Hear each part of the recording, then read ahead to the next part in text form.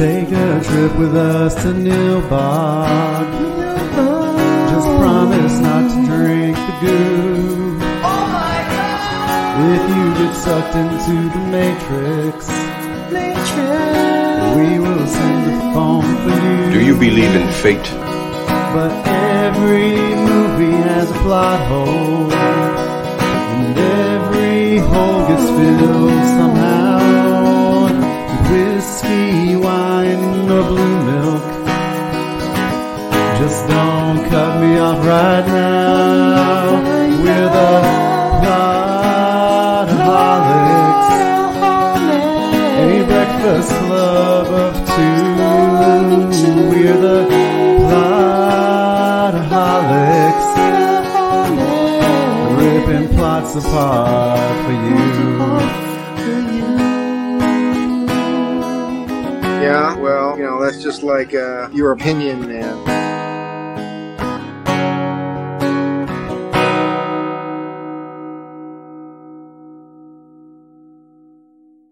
All right. Hey, everybody. Welcome into another episode of the Plotaholics podcast. I am Shane Wilson. I'm joined, as always, by the Nick Cage to my Pedro Pascal.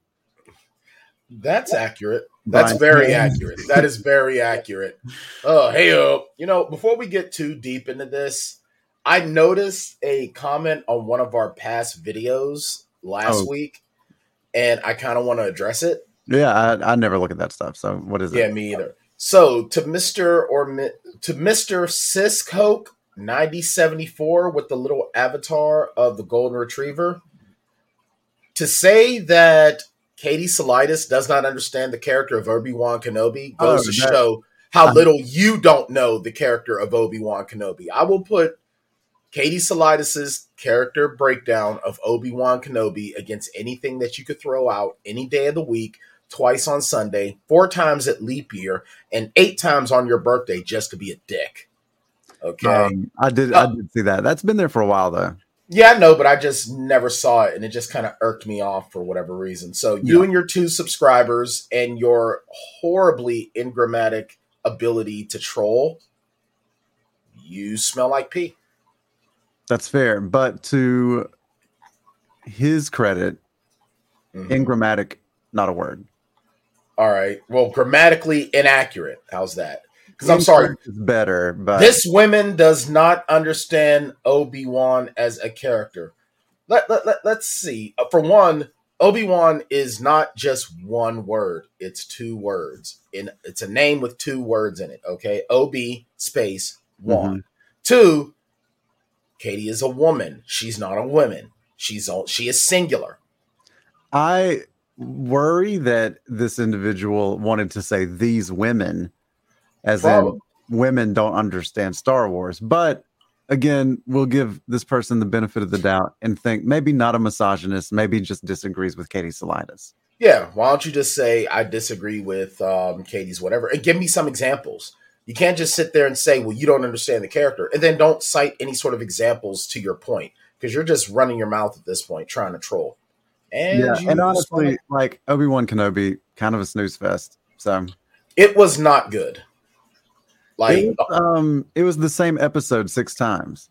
Pretty much, yeah. The only thing that made it more interesting was, holy crap, there's Darth Vaderkin. Is Darth Vader really still the thing that makes things interesting? Because I think not anymore. I'm kind of past that shit too. Well, not only that, but Obi-Wan kind of killed.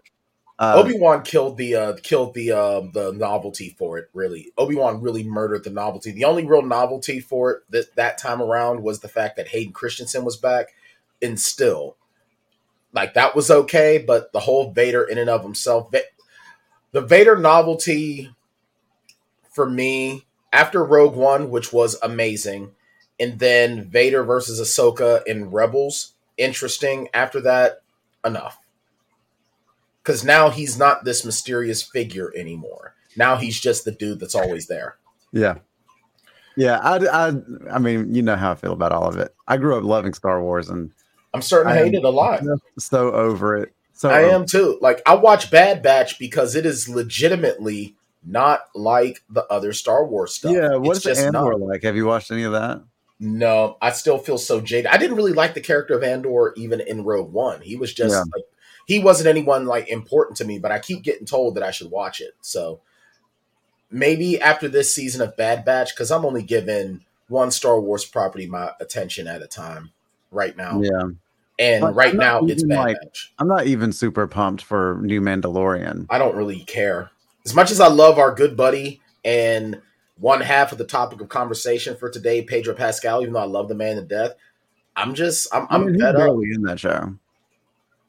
Yeah. Especially with The Last of Us. Like, that's where a lot of his attention is. Pedro Pascal is like recording all of his lines in some sound booth somewhere on the other side of the planet. That dude behind that mask is not Pedro Pascal. Yeah. And then he just shows up like 10, 15, 20 minutes a week. For any unmasking they have to. Yeah, for any unmasked. Matter of fact, they get it all. Matter of fact, he's only on set really for like 2 hours, and that's to shoot his entire season's unmasking. Yeah.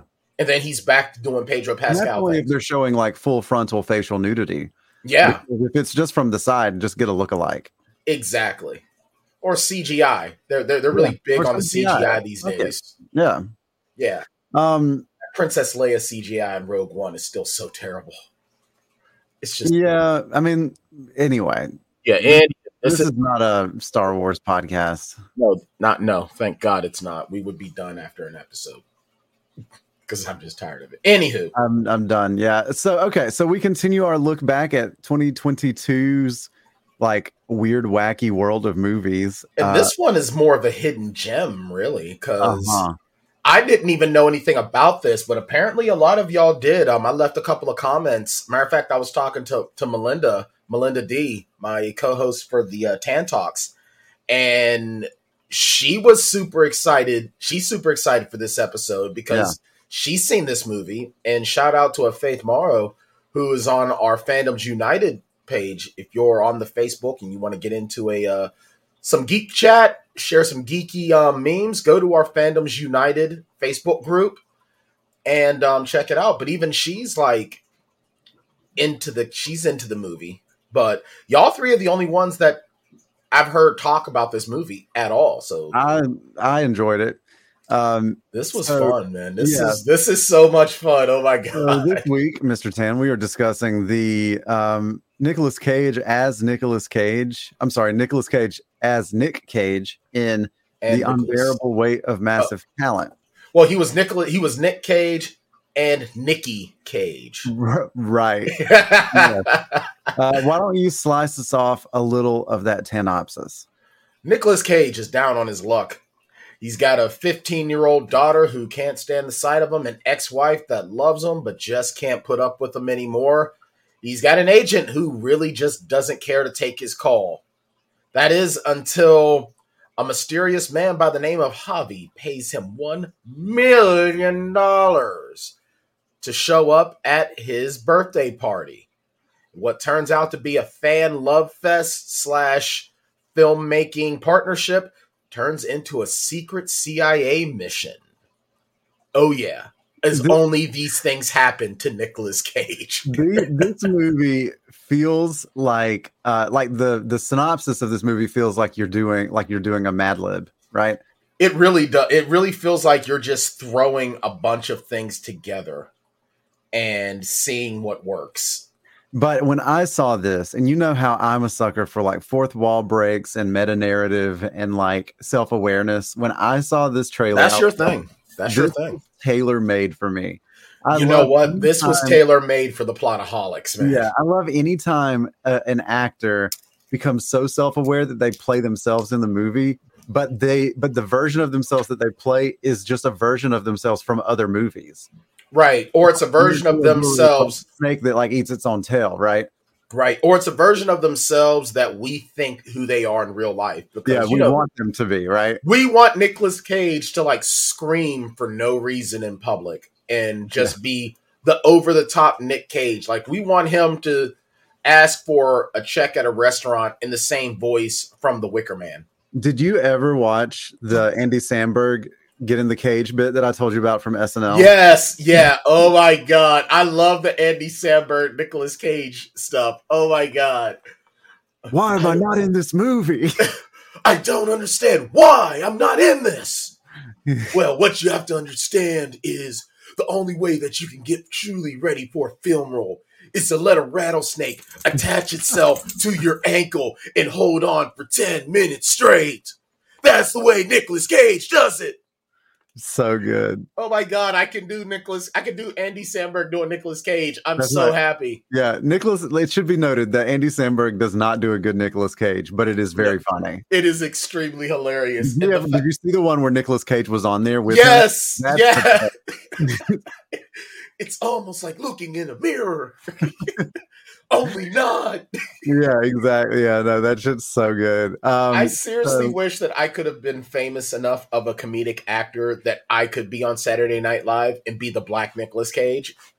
But I would have an afro with the receding hairline, sort of how like Andy Samberg had the Nicolas Cage haircut with the receding hairline. Well, okay. Well, this asks a good question, right? So, if you were a SNL star like Andy Samberg, who would be the movie star that you would want to like parody? Who would I want to be my claim to fame?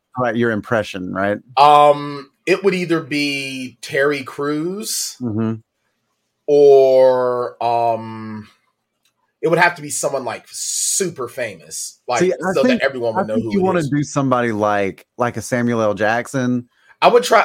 It would either be Terry Crews or Samuel L. Jackson. Well, because Terry Crews is already a comedian, right? True. So making fun of him doesn't work, right? Yeah. Like I would probably be Lawrence Fishburne because Samuel L. Jackson is really good at teasing himself. Yeah, but Lawrence Fishburne is super serious. That's a good one. Or Denzel Washington. Yeah. Like, because what's funny is about Lawrence Fishburne, to talk about how seriously he takes himself. My mother, to this day, does not like Lawrence Fishburne because he goes by Lawrence. She preferred him when he went by Larry Fishburne. But since he's Lawrence now, she goes, ever since he decided he's good, my name is Lawrence. Yeah. I just don't like him. I'm like, but Mom, it's his name. What if that's what he goes by, but everyone just called him Larry when he was a kid? Right. All right. So let's get into it. Let's get into it. If you believe in fate, Mr. Cage.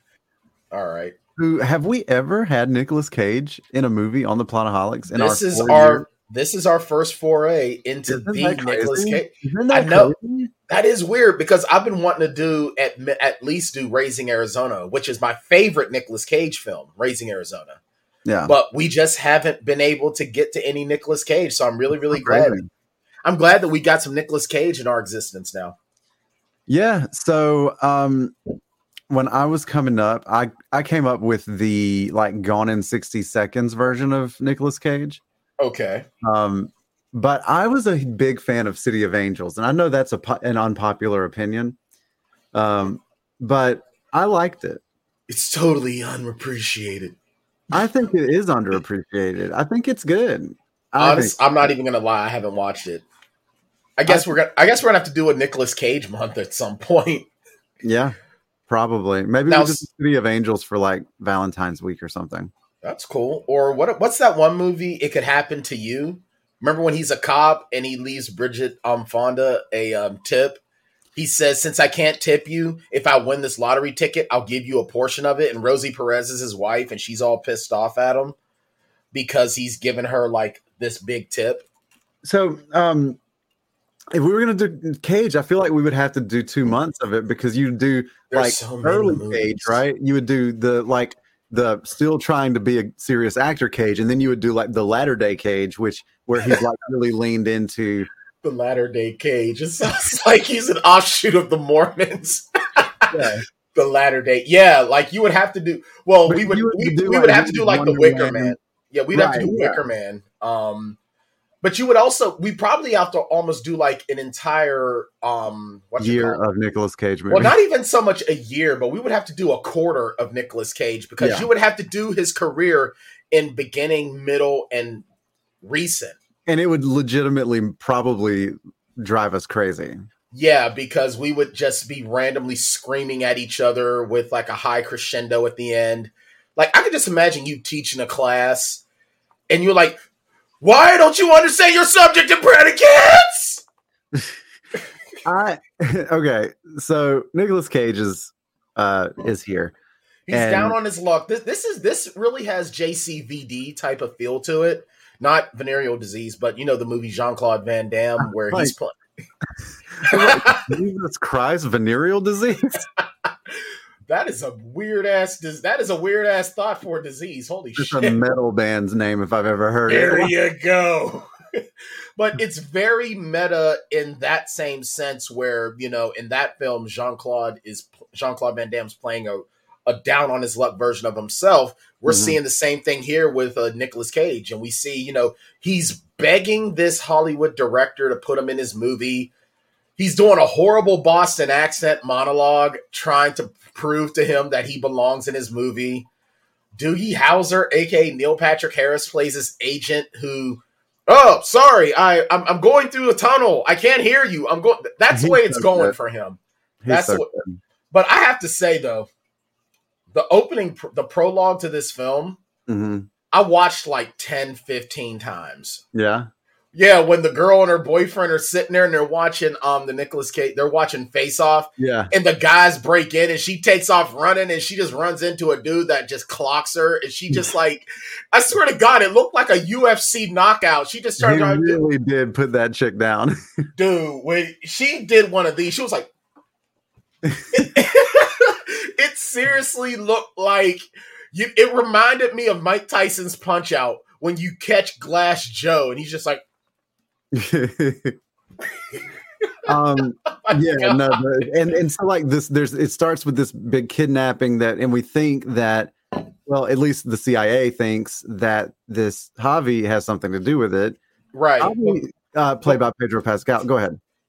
So basically Nicolas Cage is ready to quit acting because he doesn't get the part. His daughter hates him because he gets drunk as hell at her birthday party. It was so good. It was hilarious. Shout out to Kate Beckinsale. I think that's Kate Beckinsale's daughter, by the way, that played Addie, which is also my granddaughter's name. Is that right? I believe it is because every time you click her name on her Wikipedia page, it goes to Kate Beckinsale. And she has the same last name as her ex-husband. Oh, well, there you go. No, as Michael Sheen, aka Marcus from Twilight, aka Lucian from Underworld. So yeah, that's Anna McDonald, right? Huh? Anna McDonald is who you're talking about? No, Lily Mo Sheen. Oh, Lily Mo Sheen. Lily Mo Sheen. Oh, sorry. I got these two confused because you have the in-movie. Oh, gotcha. In-movie wife and daughter, and then you have at the end of the movie wife and daughter, right? So like, right there. Gotcha. That's where I was like, I got it backwards. All right. Dude, so I love her name, Lily Mo Sheen. Yeah, I love it. That's a slapping ass name. Now that's a band name right there. Lily Mo Sheen. Mm-hmm. I'm sorry, go ahead. No, go ahead. All right, so setting up that's our intro to the film, and then he finds out from his agent that this guy is willing to pay him $1 million to do a birthday gig, to just go and hang out with a rich guy for his birthday. Yeah. And he's finally so down and out on his luck that he agrees to go. Yeah. And that's when we meet Tiffany Haddish and Ike Barinholtz. Do they not ever do movies together? I don't know, but I love them. I love them together. I need more movies with them together. Yeah, this is the second time that we've had those two together on the podcast. Yeah, the first time was such a great. I think that independently those two people are very funny. Yeah, but together, yeah. I want them as the parents in a Home Alone remake. I would like that. I would also really like to see them get their own like Key and Peele-esque sketch comedy show. Absolutely. I want to be fat Lawrence Fishburne in that. Right, show. Exactly. Let's get Haddish and Barinholtz as like a comedic duo, you know? Absolutely. So we meet Tiffany Haddish and Ike Barinholtz, and Tiffany Haddish, like, you know, fangirls for Nicolas Cage and slips a tracking device on him. And then that's where we meet Javi Gutierrez, played by Pedro Pascal, a billionaire. Now, I want to take a moment here because I've never liked Pedro Pascal more than I like him in this movie. You know, Melinda said this best, and I stole it for the Fandoms United page, and she called me out on it. But if Pedro Pascal is not like this in real life, I am horribly disappointed. Yeah, I've never really vibed with this dude that much. Like, I didn't like. I mean, I was whatever about Game of Thrones. Like, he was fine, but he wasn't like melting my face off. You know, like he was. He also had his chiclets knocked out really, really quick and murdered. Right, exactly. So he wasn't around much. The Mandalorian is pretty good, but like how much of that is him? And also he's like not really like he's not emoting much, right? So that's like the Mandalorian's a badass character, but it's not necessarily because of Pedro Pascal. He was awful in Wonder Woman. Oh my god, Wonder Woman was terrible. Like there's no like if I were him, I would be like, yeah, I'm not doing this movie. Like this guy continues to be sort of like the it guy right now. In spite of the fact that he was in a terrible Wonder Woman, he was in some sort of like Shark Boy and Lava Girl reboot that nobody even wanted. Like he was in how is this guy getting everything? Like I think it's because he's just that guy that you really want to love, man. Like he's just that guy right now. He's just that guy. Yeah, well, I mean, he was really good in Kingsman: The Golden Circle. He was pretty good in that. Okay. The thing is, like, I believe he's a talented actor. I just feel like he keeps getting getting put in bad movies. Right, but at the same time, I love him here. Like I've never liked him more than I like him in Unbearable Weight of Massive Talent. Yeah, he was even in an episode of Buffy the Vampire Slayer, completely unrecognizable. Like you wouldn't even know it was him. He was like 7 years old. He was. Let me see. This was like in 1999, so he was like in his early 20s. Like he was in his early mid 20s with no facial hair. You wouldn't recognize him. Well, the mustache has become so, like, you know, you've got to ride the mustache mountain when it comes to Pedro Pascal.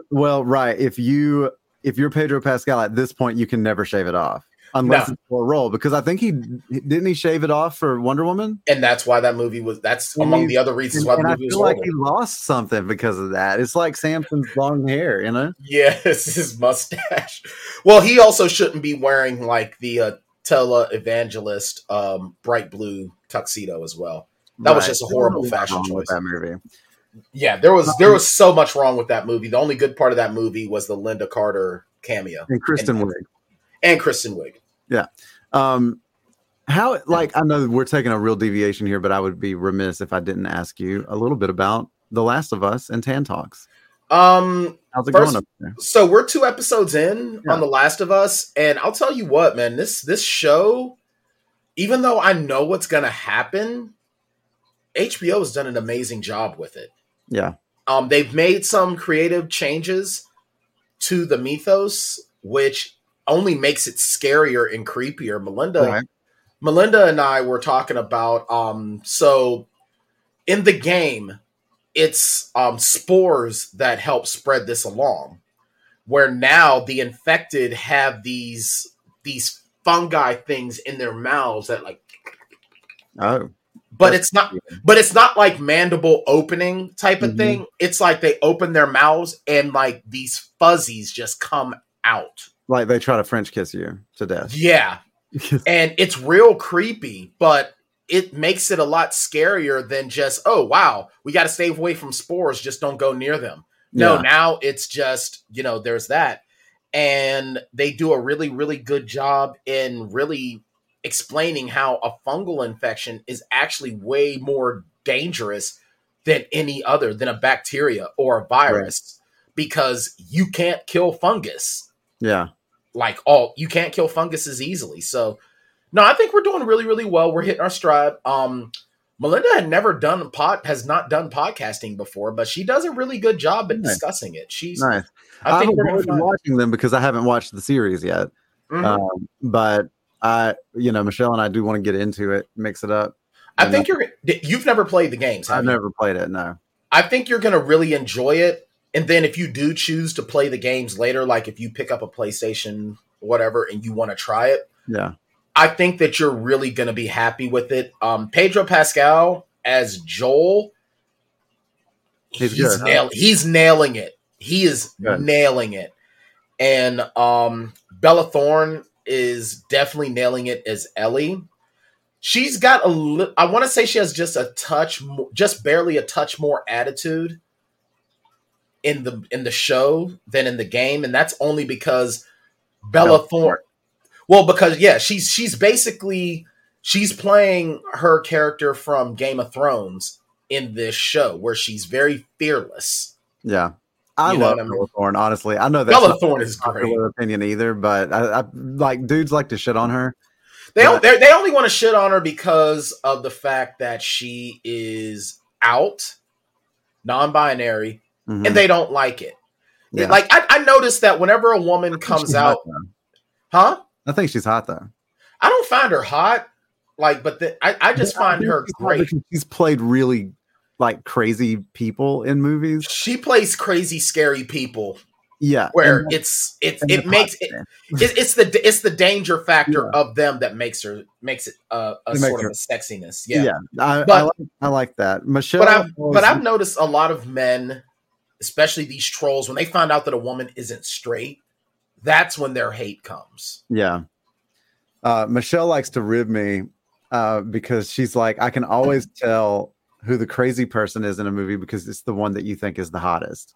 Yeah. And I'm like, and my radar is like 100% accurate, right? So she's like, well, who's the hottest one in this? And I'm like, it's that. And she's like, so she's the killer then. And then we get to the end and that's who it was. Like, did you do that with the newest Scream? Did you do that? I haven't seen the newest Scream yet. Okay, fair enough. Although excited about Scream in New York. Only reason why I'm not is that Neve Campbell isn't back. Yeah, that sucks. Because they don't want to pay. They don't want to pay a lady.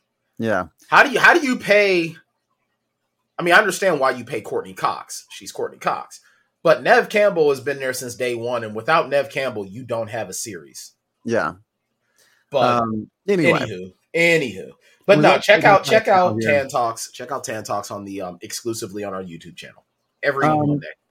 Okay, so like the middle meat of this movie is Nick Cage being resistant to doing this. Like he's not happy to be there, but he's being polite along with it, right? Right. These two guys become like best friends, and it's my favorite thing. It really is. Like when they start to become friends, I am so hooked into this. It's so funny. So like we realized that Pedro Pascal or Javi has invited Nick Cage out to this island to try to pitch him a script. Right. And like he goes into a monologue, much the same as Nicolas Cage did at the restaurant. And at first Nicolas Cage ain't down, but then he gets into it. And then they jump off a cliff and he goes, "What the fuck? I didn't think that it was that deep. What the?" But he had a ball. Often they like slip into these like overly dramatic like dialogue exchanges. It's so good. Even like the scene where they like climb over the wall and he like you almost like grabs his hand and holds but like lets him go, and the ground is just like a foot down, and he's just like, no. And then he falls off, and then he's sitting there crying for him, and then he just walks around the wall. Right. And goes, "Hi, Nick." He goes, "What the?" He goes, "Oh, I guess we could have just walked around." I was like, "What the?" That shit is so. That funny, was the most hilarious thing. Oh, and there's a lot of that kind of humor, like that like out of like because we get the idea that like actors and creatives sort of live in this like alternative universe, right? Yeah, but it's true. Right, exactly. So they like lean into that a little bit, and so like when they're being chased at the end by these legitimately terrifying, threatening people, like it is just like a scene from an action movie, and it just like complete with the fussing at each other over their footwear. He goes, "You expect me to run in fucking penny loafers?" Right? Yeah. He's like, "Your shoes have no ankle support." Well, we've talked about how like in so many movies, like women tend to like keep their high heels on when they're running from, for example, dinosaurs, right? Yeah. And like I like that they like call attention to the ridiculous footwear choices in these movies. I want to know two grown men swapping shoes. I mean, for one, Shane, you and me are cool. You my man, 50 grand and all, but I ain't swapping shoes with you. Well, if you're gonna give me 50 grand, I'll just buy my own. Yeah, pretty much. Plus, I'm also sure you don't wear my size. Yeah. So I have the impression that of all the terrorists that I could kill in the world, I would get the one terrorist that has feet as small as Shane Wilson. What does that mean? I imagine that you barely wear a size 10 shoe. Oh, I wear 12. Oh, really? Yeah. You've got little ass feet. But I've got bigger feet than you thought I did. Yeah, you have much bigger feet than I thought you did, but you still have small feet. Like, I could not wear your shoes comfortably. I would have hammer time, my ankles would hurt, and my back would explode.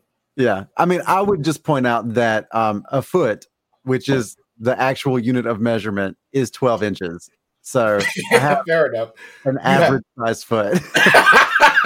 Fair enough. By the literal definition. Yeah, but we only go about that. We only go by that measurement here in the United States. That's fair. That's fair. Yeah. But your point is also well taken. Yeah. But you know what? However, 0.3 meters is what I have in Europe. But your point is also very well taken, and I was out of line for making fun of your feet. No, that's okay. I was not. But I could never ever fit your shoes. Is the original point? Oh, sure. I could never. Sure. So maybe, two grown men swapping. Maybe Brian. Maybe you just have very large feet, like comedically large clown feet. I do about have the sideshow Bob going on. Right. So I think that it's hilarious that I bought some boots for a friend of mine for Christmas, and this dude is huge. Like, he's like 6'7". Yeah. But he wears a size 12. That's good. And I'm 6 feet tall. Oh wow, you're taller than me too? I'm taller than you, and I have tiny little girl feet. Compared to me. Yeah, because I'm 5'8", 5'9", depending on the day. And I wear a size 15. Yeah. I have freakishly large feet. Like, yeah. If I were over 6 feet tall, I'd probably be in like a size 18. You would make a hilarious clown though. I would. Because your body proportions are all weird. They really are. Like, honestly, clown makeup and clown outfit, you could like really play into that, right? If Damon Wayans would allow me to, I would take over the duties of Homie the Clown. Would you have been if you? I was about to ask if you want to do a remake of Little Man and you.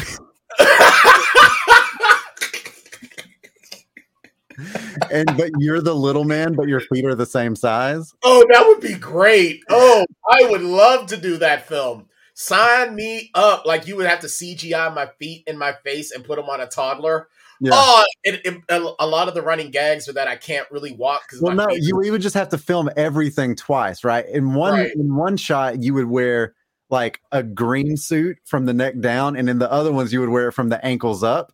Oh, that would be awesome. And then we would just splice them together. So if you were just a little bit off in one of the takes, like your head would be a little bit ahead of the rest of your body. Like, I think that would be so funny. Why don't we have the money to make film? The critics are like, I thought I was going to see Little Man, but what I saw was some surrealistic horror about a melting man.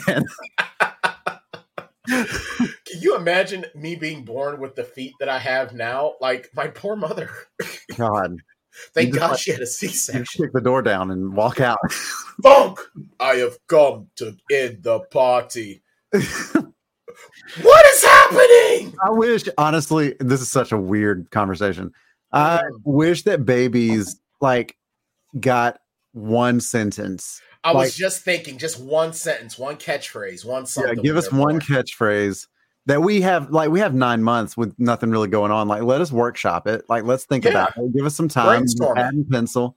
Yeah, 9 months to like really come up with like a banger of a catchphrase, so that when we like come out, instead of like crying, sniveling messes, we can just be like, I came to end the party, or hope you wasn't a potty girl. Because those days are over. Right. Or like... or I think I've come to wreck the party. I got to go eat. Where's my daddy?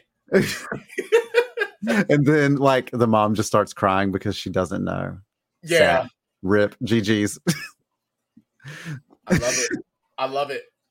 Or better yet, can you imagine? Now, you remember, as tasteless as it was, the prom night dumpster baby song from Family Guy. Can you imagine that? Like, the baby comes out and just goes, "Well, this is some bullshit." Yeah. Yeah. I mean, I think babies are a waste of time. Call me when you're old enough to like do something. I had a theory one time, or not even a theory, but I feel like we would be better off as a culture if we took baby animals of different species and put them against baby humans in a fight to the death.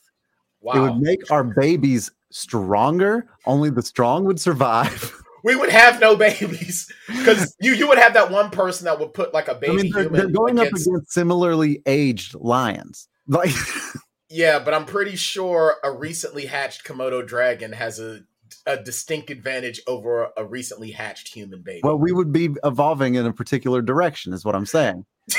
and look, so Michelle and I will just sit at like a restaurant or something, and some like little piece of shit kid will run through, and we're like, would definitely not beat a lion in a fight. Have you ever tripped a child that was like running in some place that was not on accident? I mean, on purpose. Freudian slip at its worst. So, like, you're at a wedding and some kid is just running like wild. I have actually never tripped a child. I want to go on the record and say I've never actually tripped a child. I have like blindsided a kid like without realizing, because they're like little. And I'm just walking, and then they're like, you know how kids will like run with reckless abandon and then like look over there, and they just flop right into the side of me, and then they are just on the ground. I don't think you won't be able to see it on the camera, but I have a scar on my forehead where I had to get stitches when I was 2. Yeah. Because I hit my uncle in the balls with a hammer, and I took off running when he was chasing me. And I looked over my shoulder to see where he was. And when I turned around, I ran into the corner end of the table. Oof. So, yep, that reckless abandon run. And then, of course, he was still mad that I hit him in the nuts with the hammer. He calls my mom at work and just goes, yeah, your kid's at the hospital. Your kid's in the hospital with a hole in his head. Bye. And hung up. He was mad as hell. Well, yeah, I get it. But that's the kind of comedy that you get in this movie. I was like way into wrestling, and my dad was like taking a nap on the couch, and I was like, people's elbow. And like just dropped it on his face. Like, oh, you deserved your ass whooped for that. He was pissed. Dude, I love it when little kids, like when grown-ups let them win play fights. Right. Yeah. And then they go up against an adult that's just not about that life. Yeah. And like pins the kid, and the kid is all mad because they're losing. They can't handle it. Yeah. Sorry that we got distracted there on. But that's the kind of to the credit of this movie, that's the kind of funny this movie is, because it just when you think you've got a point, it takes you someplace else. It is just totally wild. Like, this movie is literally the buddy cop Nicolas Cage movie that I have always wanted. Yeah. Because we find out that Tiffany Haddish and Ike Barinholtz are CIA agents, and Javi is said to be the head of a cartel. The cartel that Glass Joe'd the shit out of the girl at the beginning of the movie. So Nicolas Cage is trying to spy on them, on Javi, for them, because of his thespian whatever the hell, he just knows how to be a spy because he's an actor. Well, it takes another turn when Javi brings Nicolas Cage's ex-wife and daughter out to their excursion, because he's telling Nicolas Cage, you need to put to bed the feelings and the guilt that you have with your ex-wife and your daughter. Right. Well, Nicolas Cage is like, holy shit, he's on to me, and he's bringing my family out here to threaten me. But we find out that Javi is just really a man-child that doesn't know anything, right? Like, Javi's father was the head of the cartel. When his father died, his uncle, his cousin, took over. Yeah, but so made him the figurehead. I mean, he knows some stuff, but he's not the guy. He's just he's a man-child that has always had money. Yeah. So they think they have to kill each other because Javi's cousin says, well, this dude is CIA. You have to kill him because you brought him here. Yeah. So we get this over dramatic of them when they exchange shoes, because they think they have to kill each other. And Nicolas Cage, of course, has the golden guns from Face Off, because Javi actually had a life-size mannequin made of Nicolas Cage. He has this Nicolas Cage shrine. It is so wonderful. Who wouldn't have come on, man, if you had the money, you wouldn't have a Nicolas Cage shrine? I sure as shit would. He's probably the one. Should we talk a little bit about Nikki? Nicky Cage. So Nicky Cage is like young Nick Cage. He is young Nick Cage. Projection. He is Nicolas Cage's imaginary friend. Yes. That makes out with him when he needs reassurance. Yes. And gives him the tough love and affection that he needs to keep going. But he's dressed like Nicolas Cage circa like 1980. Right. Which is so funny. And he's credited as Nicholas Kim Coppola, his birth name. And he's dialed up, right? Way up. That's a dialed up version. This, like, Nicky Cage is who Nicolas Cage would be if he were in the WWF. Yeah. Nicolas fucking Cage! Yes, exactly. Yeah. And it's absolutely hilarious. I don't know. I just had a lot of fun watching this movie. There's like, I mean, you know, this movie is great. It really, so I don't like to say a lot about it. This is one of those films that, well, we're sort of giving you mild spoilers because honestly, this is one of those movies where you have an idea of where the movie is gonna go. You just have to watch it to see how it gets there. All right. Yeah, anytime it's not like once you get settled in and Nick Cage is hired by the CIA to do this thing and infiltrate this place, you sort of like you kind of get an Ace Ventura like right. You're kind of like along for the ride at that point. You know what's going to happen. Yeah, because the point here is not that it's like reinventing the espionage thriller or reinventing the like undercover brother like secret spy sort of thing. You know what I mean? Like it's just the novelty of this premise, right? That a Hollywood celebrity that's known to be in action movies is hired to be an action star in real life, right? And work for the CIA. It's ridiculous. It's over the top. It's so funny. It's a really great way to spend an hour and a half, and it's also the perfect length. I love that. I love a tight 90. Yeah, we're at about 107 minutes with credits. Yeah, which is like just it's still good. It doesn't feel over long. Nothing feels overly done. Nothing feels. It just flies right by. Let's talk a little bit about Paddington 2. Paddington 2. Oh my god, I never thought that Paddington 2 would be so crucial to a plot. Paddington 2 isn't even crucial to its own plot. The thing is, like, this is the exact reason why this movie works, is that it's so random. And it really is. Like, in Paddington 2 being a big deal in this movie is the exact reason for that. Now, at some point in the middle of this movie, I thought that we were watching the movie that Javi was pitching, right? Seriously, that's what I was thinking too. Right. And at the end, that it would be revealed that Javi was played by Pedro Pascal, right? Like and we would meet the real Javi at the end, right? That would have been great. That would have been so great. But instead, we do get a version of that, right? Because at the very end, like Nicolas Cage's family is being played by different people, and then we realize that we are watching the movie that they made. Later. I love the fact that the mom comments that, like, whose idea was it to have Demi Moore play mom? Oh, that was a studio decision. Right. I love it. This movie is so meta and so tight. This is among, like, when we start to talk about the gems of Nicolas Cage's career, this is one. This is up there. Like, for me right now, it goes Raising Arizona, Face Off, this movie, The Unbearable Weight of Massive Talent. Like, I think those are my top. Easily, it should be in anybody's top 5 Nick Cage movies. It should definitely be close to the top. Absolutely. This is the best movie he's done in years. Yeah, I think so. Like, even when they brought up The Croods, which was still very funny, but The Croods, it's that was one of his better movies that he was doing in this time, where he's just making movies. Right, when he's in everything. Right, but really, this is definitely up there as one of the best films. Like, honestly, I have no desire to watch Renfield because I kind of feel like this is more of Nicolas Cage just making stuff. Yeah. This is such a great movie. If you're a fan of Nicolas Cage, you're like, man, I really wish that he would do something that I would want to see again. this is the movie for you. Right. You know, what kind of blows my mind is that he turned this movie down 3 or 4 times. He wanted to play Javi.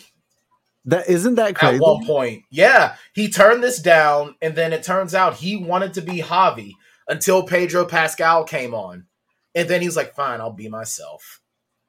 Like, I wonder what his idea was in turning this down. Did he just feel like it was making fun of himself? Or like, this is what Wikipedia says, is that eventually the writer-director Tom Gormican wrote him a personal letter, and that's when he agreed. So like, I think that this guy explained it to him a little bit more and got him on board.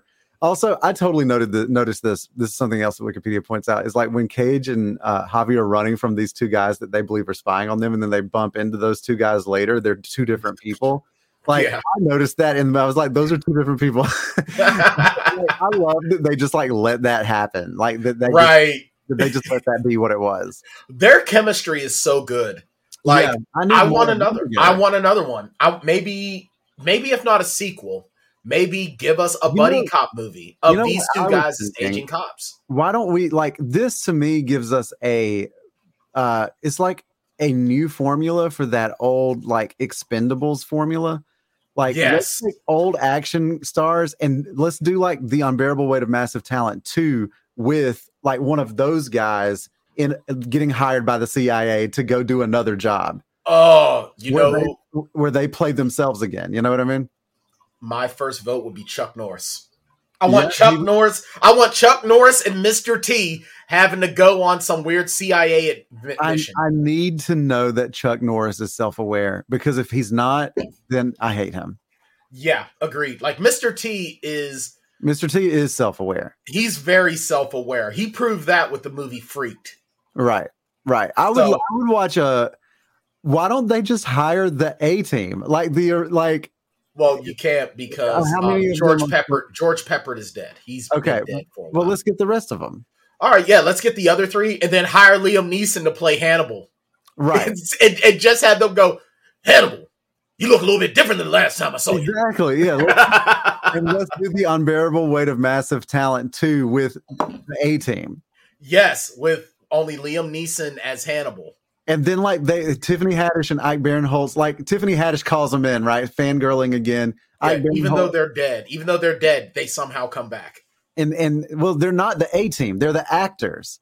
Yes, well, but I mean, Tiffany Haddish and Ike Barinholtz are dead. Oh, right. But bring them back to life. I want them back. Right? Yeah, bring them back to life. She's all like, "All right, the A-team, you guys are going to go in, blah, blah, blah." She gives them their mission or whatever. Ike Barinholtz is like, that's not the real A-team, right? Like the A-team she's like, I know, Ike, but I'm trying to get in the headspace here. and Mr. T and Dirk Benedict are looking at each other like, what's happening? Yeah, I like that idea. I also like the Chuck Norris idea, as long as he's I don't really like Chuck Norris, but he needs to be self-aware enough. Yeah, But if you use Chuck Norris, you're gonna have to have a bigger visual effects budget, because he's gonna have to get into a fist fight, and just when it looks like he's about to be bested, another fist comes out of from under his beard, punches the guy in the face, and then Chuck Norris hits him with a roundhouse kick. What I don't want is just 90 minutes of those old Chuck Norris jokes. No, I don't. Well, I would rather have the visual, not someone giving me the joke. I would rather have somebody give the joke and then him roundhouse kick that person. Right. Like, he's so sick of the joke that he just roundhouse kicks the shit out of people. Right. Who else would be good in? Okay. Here's one. Let's see if we can get Sigourney Weaver and Tom Skerritt. And let's just get the cast from the original Alien. So here's a thought, right? So one of the things about this movie that makes it so interesting is how Javi's favorite Nick Cage movie is Face Off, right? And he has this shrine built, right? So what if it's Arnold Schwarzenegger, right? But he has a shrine built only to Mr. Freeze. Oh,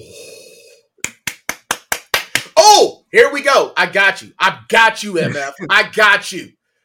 Arnold Schwarzenegger, Danny DeVito. Yeah. Yes. And Javi is also a huge fan of the movie Twins.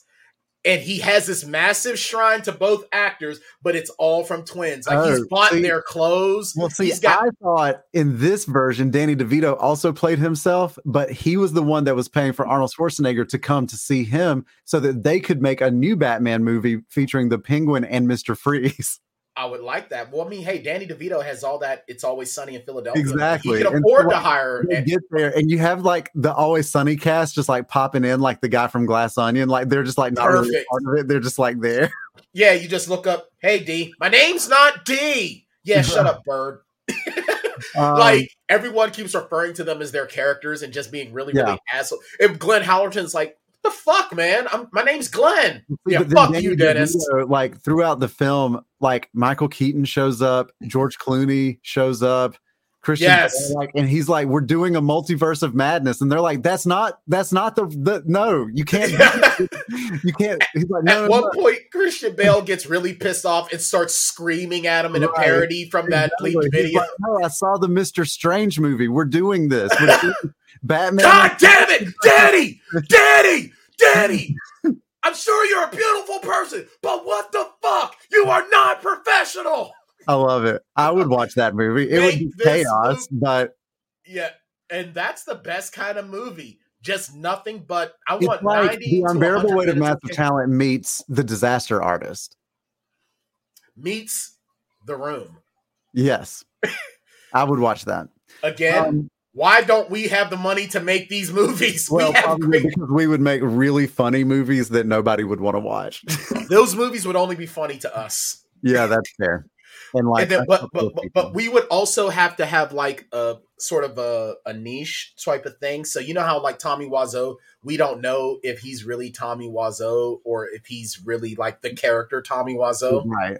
Yeah. God. Like that would be us. I feel like I've spent way more of my adult life trying to answer that question than any person should.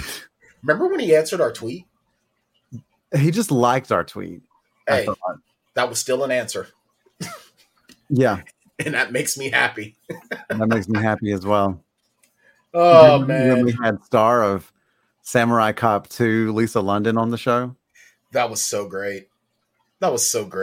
Remember when we had the star of Hot Ticket to Hawaii? Man, I haven't watched that movie in a minute. I kind of need to go watch that again. I seriously want to go back and watch all of the Sedaris movies. Man, we've had some great times on this show. Man. We have. I mean, we've sort of dialed back over the last couple of years to, make sure that we weren't overstretched. Because we were starting to stretch ourselves. Well, and we were in pandemic mode too. Like it was a little bit easier to do all of that stuff when we were all living at home. Yeah, but those were some great times. We've done some great movies. And really cool people. Yeah, we have. I think for our 200th episode, which is 11 episodes from now. Yeah. It should probably just be maybe like a live thing where we just bring people in to talk about stuff. Yeah, like whatever, just shoot the shit. Yeah, kind of. Maybe see if we can get some of our old friends to come in. We've also sort of we've blacklisted a couple of people from this show as well. We have, yes. Yeah, remember we were supposed to have that interview and we got blown off? That's right. And then 2 months later, they emailed us back like, "Hey, I'm good to schedule the interview." And it's like, "Nah, we're good. We're good." I haven't watched any of that person's movies, either two of those movies since then, or that TV show episode that they were in that I really liked. Yes. And of course, you are referring to this. I was gonna try to come up with a ridiculous version of the name. I was gonna call him the Scooby-Doo Crawdad or something. The Scooby-Doo Crawdad. Oh god! But then again, when I really think about it, it was probably because his good friend probably had COVID, so maybe that's why. And then it is what it is, man. It was what it was. It's okay. Yeah. And now the Scooby-Doo Crawdad. That is perfect. If we ever had characters on this show, I would definitely play the Scooby-Doo Crawdad. You would play the Scooby-Doo Crawdad? I would be the Scooby-Doo Crawdad. I would be that dad who just could not get rid of his glory when he was 13, 14 years old, where he was the greatest dancer in the hood, but he wasn't really that good of a dancer. Yeah, he's like always asking people if they've got some flat cardboard. Like even in his 50s, he's like, "Hey, where's the cardboard at?" Hey, why don't you have your big old boom box? We got to dance in the street. They're like, I've got my MP3 player. It's like, Dad, I've got my earbuds. God. Yeah, come on, Dad. I don't need floors now. Look, man, we just don't do that anymore. Cars are driving. Yeah, cars are driving on these streets, man. Oh man, this has been such a great experience. I know we talked very little about this movie, but so sorry. This was a great movie. It really was. Let's get Bartender Smiley in here. Please, let's go. The Plotaholics rating system for the movies is a pretty simple system. Basically, they rate movies based on how many shots it takes to get through them. So if you got a good movie and you get through it all the way sober, then it takes 0 shots to get through the movie. And then if you got a really bad movie, then it could take up to 5 shots to get through the whole thing. I think you can try to figure out the middle part yourself. So, what can I get you? Look, it's 0 for me. It's an easy 0. I just had too much fun. It does exactly what it needs to do. It's just a good time. It's not going to be for everybody. You kind of need to be in on the joke.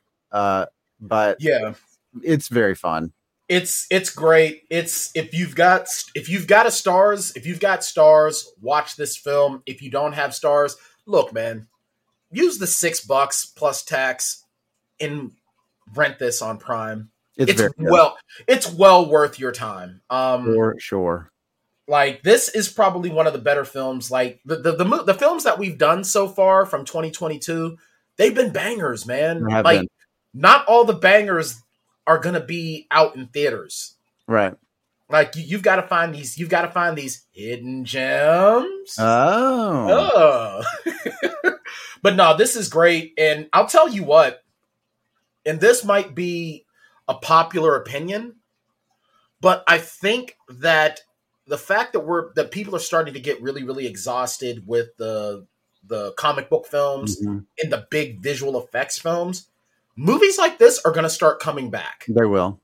And that's why if you are type movies, I'm super pumped for it. Right. But if you are a fan of comic book films, your genre of choice is only going to get better because these films we're finally getting ways to sort of tickle the funny bone and give you an enjoyable experience without needing the formulaic BS that has become comic book film. It has nothing to, now James Gunn taking over at DC, and I've said this before and I'll say it again. Yes, that is going to force the MCU films to get better. But when you've got good third options of you're just tired of that genre, these films are going to start going. I feel like it would be smart of them. We just need one from each of those studios a year. If even that. Yeah, maybe one a year. One in the first, one maybe in February, March, and maybe one more in October, November, and leave it at that. It just depends. Quit doing 3 and 4 movies in a year. And 3 and 4 series, just slow it down a little bit. Right. Or if you see, and the thing is, if you're going to do the films, if you want to have the regular content, then do the TV series. You've got HBO Max and Disney Plus, respectively. Yeah. Make use of those. And stop. Just stop. Yeah. I'm exhausted by you guys. Next week, we'll be looking at Everything Everywhere All at Once. This is what I am excited for. And I actually made it a point to not watch my favorite YouTuber, the Birdman, his review of this, his Everything Wrong with Cinema Sins review of this film. Yeah. Because I want to watch this for myself. I cannot wait. From what you've told me, this is what Multiverse of Madness was supposed to be. So I am going to watch this, and I am actually going to force Sharon to watch it. I am going to duct tape her ass to the couch with the dog, and we're watching this damn movie together. Yeah, I'm excited for it. I haven't seen it, but I am looking forward to it. And we'll do that next week. And make sure you rate, review, subscribe, et cetera, and we will check out Tan Talks every what day are you guys every doing? Monday. We're doing these on Mondays. The Last of Us film show it premieres on HBO Max every Sunday. Melinda D and I will be on our YouTube channel exclusively talking episode 3 on Monday. So you can get it there. Thanks to those that have watched. And I have 2 birthday shout outs I want to give before we go. Yeah, let's do it. First and foremost, I want to give a shout out to the sunshine of my existence, my mini-me, my son, Brian Tan Jr., who is an avid Plotaholics fan. Y'all may have remember hearing him when he and I did our father-son review of Hobbs and Shaw. We didn't really like it. I also feel like he sat in on Space Jam. He also sat in on Space Jam as well. Yes, he did. So happy birthday, 14 years old yesterday. Happy birthday to you, son. I love you very, very much. We're going to be playing Overwatch this weekend. And also to my good friend and sister, Angela Mancini, who she and my son share a birthday. That was very, very difficult when Brian Jr. was born because I didn't call her for her birthday that year and she thought that I forgot. It was like, no, my kid was being born. I'm so sorry. So happy birthday to the 2 of you. Love you so, so much.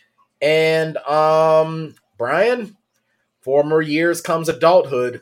So enjoy it while you can. All right. And with that, I'm Shane Wilson, and that's the Scooby-Doo Crawdad, Brian Tan. We'll see you guys next time.